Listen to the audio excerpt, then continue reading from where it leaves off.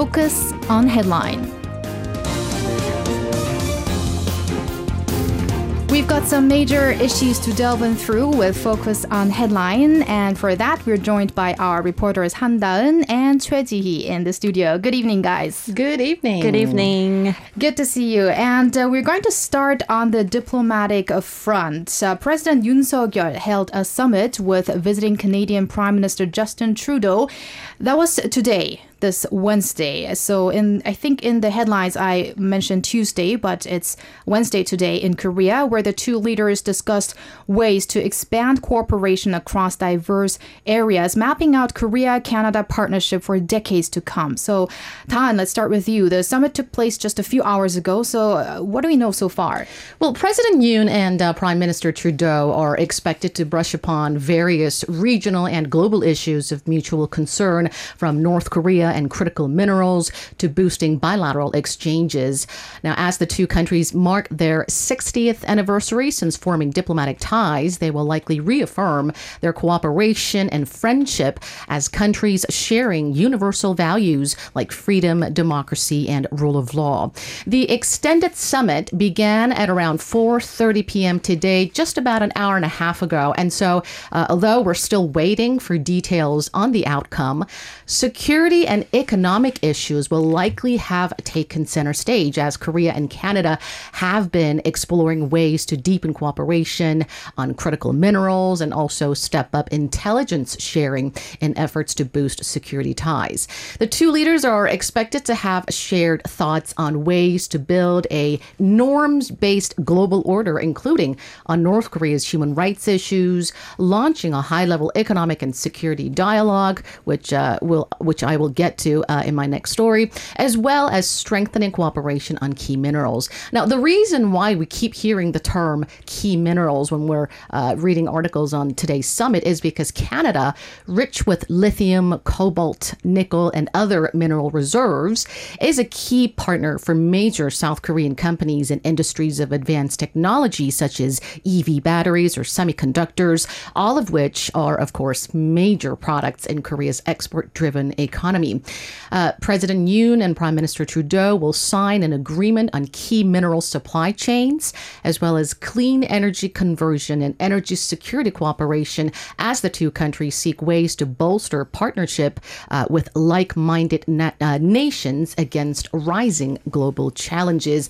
Now, the two countries have also sought to step up security cooperation, including intelligence sharing, to better navigate through an intensifying rivalry between Washington and Beijing.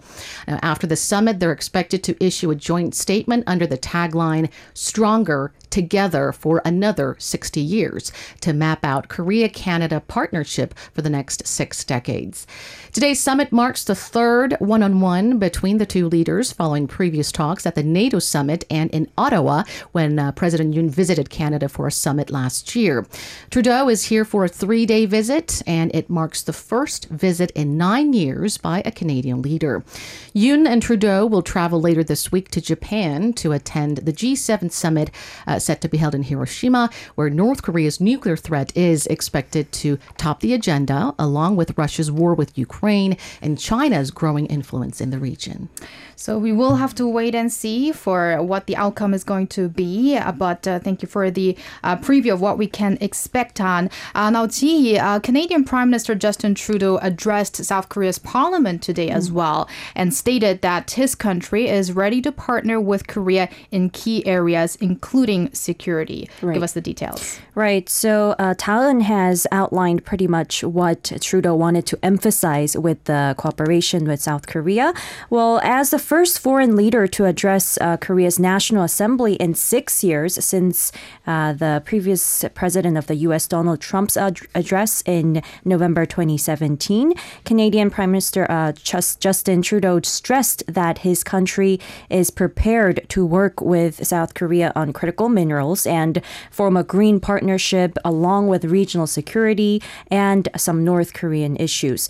Now, he went on to say Canada is ready to strengthen their partnership with friends like Korea on everything from critical minerals to high-tech innovation to clean energy solutions. And this was all mentioned in his address earlier today at the National Assembly. And he went on to say Korea is a leader in nuclear energy, and we're going to keep collaborating on this zero emissions energy source.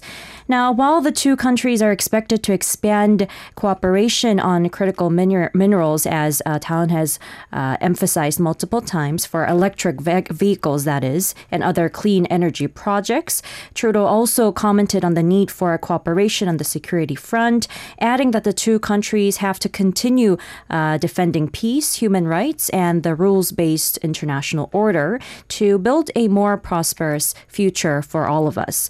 While also noting that stability in the Indo-Pacific and in the North Pacific is essential to global stability, he said Canada is committed to the implementation of the sanction of the UN Security Council on North Korea, and also to supporting South Korea's efforts towards the full denuclearization and also creating a more peaceful and prosperous Korean peninsula. He also mentioned in his speech his support advancing the human rights in North Korea as well. And he also recalled the Gwangju pro-democracy uprising of May 18th, which is tomorrow, Right. and it happened in 1980. He said true democracy will always be stronger than authoritarianism. And Trudeau was applauded multiple rounds during his address by the assemblymen, and he met with National Assembly Speaker Kim Jin-pyo as well ahead of the speech. And earlier today morning, Trudeau also visited the Seoul National Cemetery.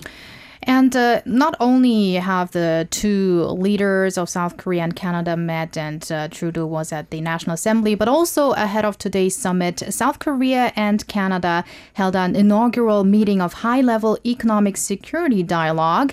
The two countries sought ways in a very friendly atmosphere, it looks like, to strengthen ties in economic fields now deemed critical for national security. Taeun, you have more on this. Right. So from good friends to the best of friends is how Canadian Foreign Minister Melanie Joly put the new dialogue in a sentence.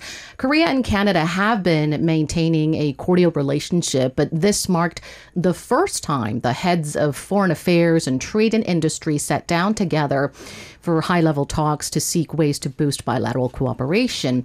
This came as President Yoon and Prime Minister Trudeau agreed to establish a bilateral high-level dialogue during their summit held last year.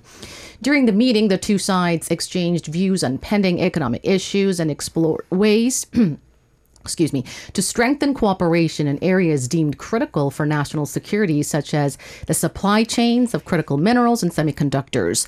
Talks were also focused on cooperation on clean energy, including natural gas, hydrogen, and nuclear power. The meeting was attended by Foreign Minister Park Jin and Trade Minister An Deok-gun and their Canadian counterparts, Foreign Minister Melanie Joly and Innovation, Science and Industry Minister François-Philippe Champagne. Foreign Minister Park Jin, during his opening remarks, highlighted that Canada is Korea's ideal partner that shares mutual values and interests and is a country with immense potential for cooperation with Korea in the field of economic security. He stressed that the dialogue will help the two countries overcome multiple global crises together, and the talks could become a good predecessor to possible strategic dialogue between Seoul and Ottawa. Industry Minister Champagne pointed out that food and energy security, along with supply chain resilience, is what's most important in this era, stressing that Canada hopes to strengthen supply chain resilience with Korea, which will lower dependency on less trusted governments. Now, he didn't mention this directly, but it's widely interpreted as a claim that hints at the need to lower dependency on China and Russia, countries that do not share universal values. According to major economic think tanks, Korea is dependent on China by at least 50% on more than 1,000 import items, including lithium, magnesium, urea, and manganese. Now, this makes South Korea, of course, that much more vulnerable in terms of supply chain stability. More specifically, the ratio of semiconductor materials imported from China keeps rising, surging to over 24% in 2021, which obviously means means growing U.S.-China trade disputes and global supply chain failures may lead to serious production setbacks for South Korean chip makers. From good friends to the best friends. In Korean, we would refer to that as peppu, right? And maybe the U.S. could be a little jealous about this. But anyways, it kind of looks like the supply chain issue is being addressed numerously. So it does seem like an obvious plan by Canada, just like the U.S., in partnering up with many countries against China. And in this case, again, this could also kind of make Korea sandwiched again, not only between China and the U.S., but also other countries like Canada from other regions. So now let's move over to other news, going over across the border of the Korean Peninsula. According to Pyongyang state media, North Korean leader Kim Jong-un made an on-site inspection on the overall status of the country's first military spy satellite and also approved its future action plan. Ji, you have more in this. Right. So the state-run Korean Central News Agency reported that North Korean leader Kim Jong-un met the committee leading the satellite's development. It's called the Non-Permanent Satellite Launch Preparatory Committee on Tuesday before inspecting the military spy satellite and also giving the go-ahead sign for the so-called future action plan of this first spy satellite. Now, reportedly, this reconnaissance satellite number 1 is ready for loading after the final General Assembly check and space environment test. And the KCNA also released photos of Kim's daughter, who was accompanying Kim Jong-un in the inspection. Now, Kim said the successful launch of the military reconnaissance satellite was an urgent requirement of the prevailing security environment of the country. And the KCNA also reported that it would not provide any further details on the exact dates of the launch. And the North Korean leader gave the green light last month when it was announced that construction of this satellite had been completed. And that announcement came about a week after Pyongyang tested what it said was a new solid fuel intercontinental ballistic missile, marking a significant breakthrough for its banned weapons programs. And Kim also said the more desperately the U.S. imperialists and South Korean puppet villains, those were his words, stated by the state media, escalate their confrontational moves against the North, the more fairly and squarely and also offensively, it will exercise its right to self-defense to deter both the countries. Now, analysts as well as experts have said there is a significant technological overlap between the development of ICBMs and space launch capabilities. And they say the North is likely to calibrate the ideal timing of this satellite launch, considering both the climate conditions within the country as well as some major political events that are slated for the future. And a military reconnaissance satellite was, in fact, one of the key defense projects that Kim Jong-un outlined in his 2021 plan, which was aimed at modernizing and also advancing the country's military capabilities. And this latest inspection marks Kim's first public activity since his on-site visit to the North's Space Development Agency back in mid-April, when he announced that the North has completed building its first military spy satellite. Let's hope that although we do not have an exact date for the launch, I just hope that they won't do it on the 24th of this month, which is when Korea has to launch its rocket Nuri. So let's just cross our fingers for that, because I guess they will nevertheless conduct the launch, even if the international community is not looking forward to that. But I found it also interesting that it seems like North Korean leader Kim Jong-un now is always accompanied by his daughter Kim Joo-hye for all of these appearances he makes in the public. So let's leave it there with North Korea now and move over to domestic politics. Amid mounting criticism regarding Kim Namkuk, former member of the main opposition Democratic Party, over his cryptocurrency scandal, the party decided to refer Kim to a parliamentary ethics committee. And Kim came under fire following revelations that he owned cyber coins worth around 6 billion won and that he traded coins during National Assembly meetings even. So Tan, what's the latest on this scandal? Well, the DP decided today to hand over Kim's cryptocurrency scandal to the Parliamentary Ethics Committee. This as DP leader Lee Jae-myung and other members of the party's leadership reached the decision, according to party spokesperson Park Sung-jun. Park explained that the party leadership agreed on the need to hold Kim accountable as he admitted that he traded coins during National Assembly meetings last year. He added the decision was made also because the party's own investigation is expected to take too long to come to a conclusion. And so with this, DP's own investigation will come to a halt. Although not directly mentioned, the swift decision comes as the party faces mounting pressure to begin investigative procedures amid growing criticism from the public that both Kim and the DP are attempting to dodge responsibility simply by Kim's departure. Kim said he will, quote unquote, briefly leave the party earlier this week, saying he doesn't want to be a burden to the DP and to the party members. Now, once a case is sent to the National Assembly's Ethics Committee, lawmakers in question face punishment in 4 different stages that range from an open warning and an apology to less than 30 days of suspension of attendance, and in extreme cases, removal from the party. Stripping off a party membership requires approval from over 200 lawmakers, or 2/3 of assembly members.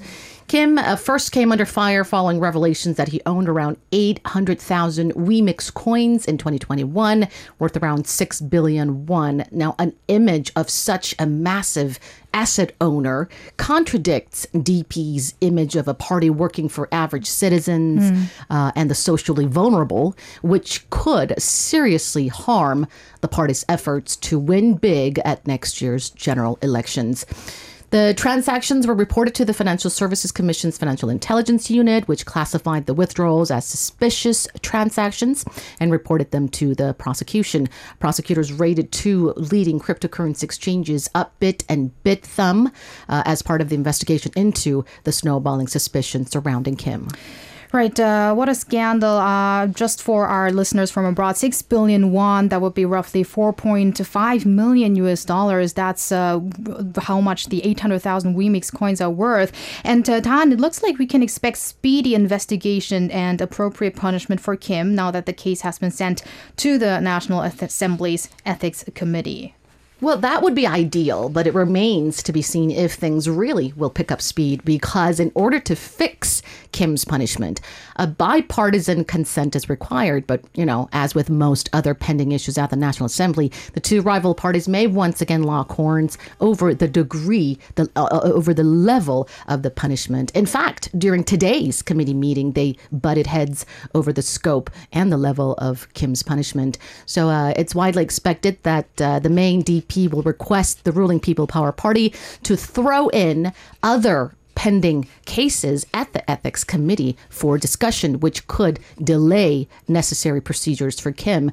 Believe it or not, currently nearly 40 other cases are stuck in limbo at the committee. Political pundits say that it could take longer, much longer than expected, for the 2 parties to agree on the level of punishment and reach a conclusion. Yes, so very likely he will get punished, but it depends on how much of punishment he's going to receive. But amid this growing scandal surrounding the main opposition lawmakers' cryptocurrency speculation, the National Assembly's National Policy Committee adopted a draft bill containing the obligation for parliamentarians to report their crypto asset voluntarily. Ji, you have the details. That's right. So following lawmaker Kim Namkuk's huge scandal over this cryptocurrency, we've seen some rare and quite swift bipartisan support from both parties to pass this draft bill. Now, the National Assembly's National Policy Committee held a plenary session earlier today and passed a draft bill outlining the regulations on cryptocurrency that are owned by lawmakers as well as public figures. And this was the first time ever that a bill of such was passed by the National Assembly Committee. Now, after the Legislation and Judiciary Committee went through a thorough review of the bill. The draft bill was adopted today at the plenary session, and the bill is aimed at protecting digital asset investors, preventing unfair trading of cryptocurrencies, and also establishing a stable coin trading framework as well. And the bill integrated 19 similar cryptocurrency-related bills that were submitted to the Assembly. And the bill also grants supervisory authority over cryptocurrencies to the Financial Services Commission. And following this bill, it will force the disclosure of lawmakers as well as public officials, like I said, their own cryptocurrency assets. And in fact, the US and EU had already made their own bill of such back in 2018 and 2020, respectively. And yes, so from now on, we will be seeing some responsibility over lawmakers as well as public figures who do own huge amounts of crypto assets. I think such bill will and hopefully, will keep us from seeing similar scandals, whether it be by the main party or the opposition party. So let's keep our fingers crossed for that bill and move on to our next story. After days of controversy and worsening divide between doctors and nurses, President Yoon Suk-Yeol vetoed, of course, the Nursing Act today. He said that it's creating excessive conflict between related groups and making the public feel anxious about separating nursing services from medical institutions. And as anticipated, nurses are striking back. Tan, tell us more about this. Well, nurses strongly condemned the government's warning of political consequences and collective action immediately after President Yoon exercised his veto power. And that was exactly what they announced during a press hearing that followed later today. The Korean Nurses Association said they will refuse to carry out doctors' illegal orders for medical procedures such as prescribing medication, performing surgery, and collecting blood samples, raising fears of massive disruption in the country's medical services. Announcing their first collective action since President Yoon's rejection of the legislation, the association also said they will also not follow doctors' orders to conduct ultrasound and electrocardiogram tests. They argued those tasks are not part of nurses' job, and it is illegal for the doctor to ask for nurses' help in those areas. They clarified that the intention of such collective action is for nurses to perform medical practice, not for doctors, but for patients only. They announced a very specific action plan in which they will distribute a list of illegal tasks that nurses should refuse in medical institutions, establish a reporting center for illegal incidents, and also operate and manage an independent on-site inspection team. And in what was feared the most by the public and other professionals in the medical sector, nurses also declared they will hold a nationwide protest this week to condemn President Yoon's veto in Gwanghwamun beginning this Friday, noting that the president, who once promised to uphold laws to improve the working environment for nurses, cannot be free from responsibility. They said they will launch a nationwide campaign to return their nursing licenses to the health ministry to take part in the large-scale protest against Yoon's veto.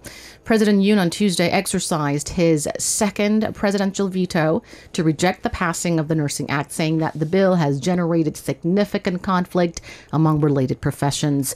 During his opening speech at a cabinet meeting yesterday, he said it is very regrettable that the conflicts have not been resolved through sufficient consultations among relevant professions and thorough deliberation within the National Assembly. He expressed concerns about the possibility of nurses leaving medical institutions following the enactment of the new bill, arguing that it poses a threat to public health. Following President Yoon's veto, the bill will be transferred to the National Assembly within 15 days and be presented once again in the plenary session. The bill, but will likely be discarded as it requires at least 2/3 of votes in favor to pass it again after a presidential veto. Something tells me that we're going to be talking about this act for weeks to come, especially with the strong response coming from the nurses and also the protests that we're expecting. Just to clarify something, the veto itself came yesterday on Tuesday, right? And yesterday. And then we're talking about the responses that were made until today. So let's move on now. The finance ministry announced earlier today that the South Korean government signed a preliminary agreement with Ukraine to offer low-interest rate loans to Ukraine under the EDCF project. Ji, fill us in on this. Right. So Finance Minister Chu Kyung-ho signed an agreement that will allow the country to support Ukraine through this project during his meeting with his Ukrainian counterpart in Seoul. And the preliminary agreement signed today will be implemented in the future after going through domestic procedures at both countries.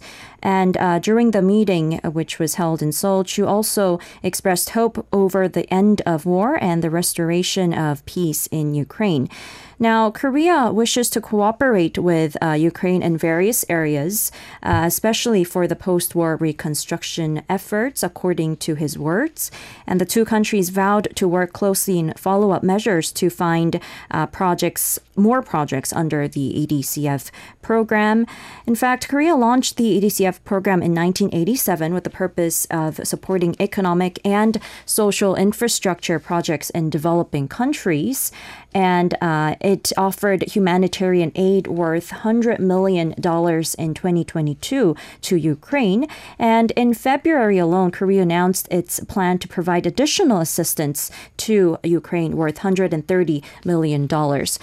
To explain to you more about the support that's going on to Ukraine by the South Korean government.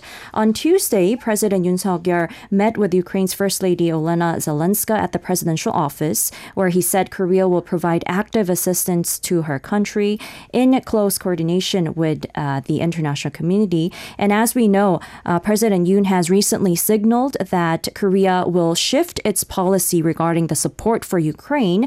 And before, it was providing only non-lethal aid to Kyiv, but he said in an interview last month that it might be difficult to only provide humanitarian aid going forward, which hinted that South Korea may be providing lethal weapons to Ukraine in the future.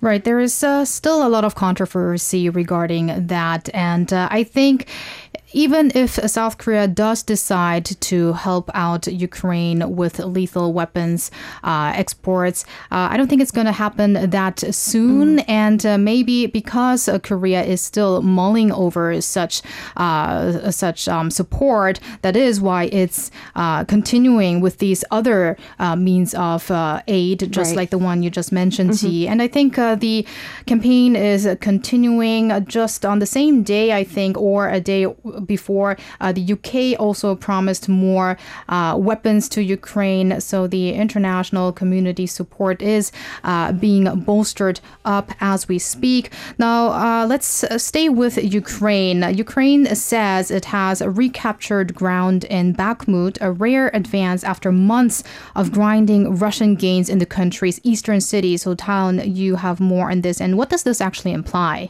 Well, Kyiv said on Tuesday that it had captured 20 square kilometers from Russian forces around Bakhmut in recent days. In a post on Telegram, Deputy Defense Minister Hanna Maliar claimed Russia suffered significant troop losses as Ukraine gained 2 kilometers without losing any positions. Likened to a meat grinder, the devastated eastern city has been an epicenter of fighting for months, with both sides suffering heavy losses. Ukraine's army claims it is regaining ground to the north and south, diminishing Russian control over the former salt mining town, currently estimated at 90%. Now this, as Russian troops continue their attempt at quote-unquote, completely destroying the city with the help of artillery, according to Mallier. The deputy minister said that heavy battles continue with different results, emphasizing that the Ukrainian troops are doing their best and even more. She went on to say that the fact that the defense of Bakhmut lasted for so many months and their advances in certain areas proves the strength of Ukrainian fighters and the high level of professionalism of the Defense Command. She added that although the enemy has an advantage in the number of people and weapons, but thanks to Ukrainian forces' fearless efforts, Russia has not been able to implement its plans in the Bakhmut direction since last summer. In its daily assessment, U.S.-based Institute for the Study of War also said Russia was reinforcing its troops in Bakhmut despite Ukraine's limited and localized counterattacks. Now, the claims signal a momentum shift in Bakhmut, but more widely, there is no clear evidence of the highly anticipated Ukrainian counteroffensive. President Volodymyr Zelensky stressed on Monday that Ukraine's long-awaited major counteroffensive had not begun yet. Maintaining his army needs more time. Bakhmut is how you pronounce it, because I think I said Bakhmut. But let's move on now to the U.S. President Joe Biden canceled his trip slated for next week to Papua New Guinea and Australia to continue his talks regarding debt matters with congressional leaders held at the White House on Tuesday. Canceling such big trips to abroad is really not, I think it's pretty rare. I mean, all the preparations that you have to do for such a visit abroad, but I think there was enough reason for that. And you're going to tell us more on that. Right. It is definitely rare, and it really shows how serious the talks over the debt matters was within the United States. Regarding this, the White House confirmed Tuesday that President Joe Biden is canceling his upcoming visits, like you said, to Papua New Guinea and Australia because of this ongoing debt ceiling negotiations in Washington, which began on Tuesday. White House Press Secretary Karine Jean-Pierre said in a statement, Biden spoke to Australian Prime Minister Anthony Albanese earlier Tuesday to inform him that this trip will be postponed. And the press secretary also said that the president's team engaged with the Prime Minister of Papua New Guinea as well regarding the postponing of the trip. However, Biden will travel to Japan starting Wednesday as part of what was supposed to be a week-long trip through the Pacific region for a gathering of the group of 7 leaders. Now, earlier Tuesday, National Security Council Coordinator for Strategic Communications John Kirby told reporters that the White House was reevaluating the stops to the 2 countries in the Pacific region. But he said what he can speak to is the G7 and going to Hiroshima. President Biden is, in fact, looking forward to this trip, which he hasn't canceled. And the president's trip cancellation, to note again, came as the congressional leaders met with Biden at the White House to discuss this debt limit. And it is an ongoing issue that he prioritizes. So although he has canceled those meetings, I think he's going to meet with most of them at the G7 summit. So they're probably going to have a lot of sideline talks going on in Hiroshima, I can expect. So probably we might have a Quad-related sideline summit in Japan later on. But this will do it for Focus on Headline today. Thank you very much for your thorough reports, Tan and Ji-hee, and have a great evening. Thank you. Thank you. You can listen to Korea Now with me, SJ Lee, by downloading the Arirang Radio application or tune in online by visiting www.arirangradio.com. So make sure you tune in Mondays through Fridays, 6 p.m. to 8 p.m. Korea time.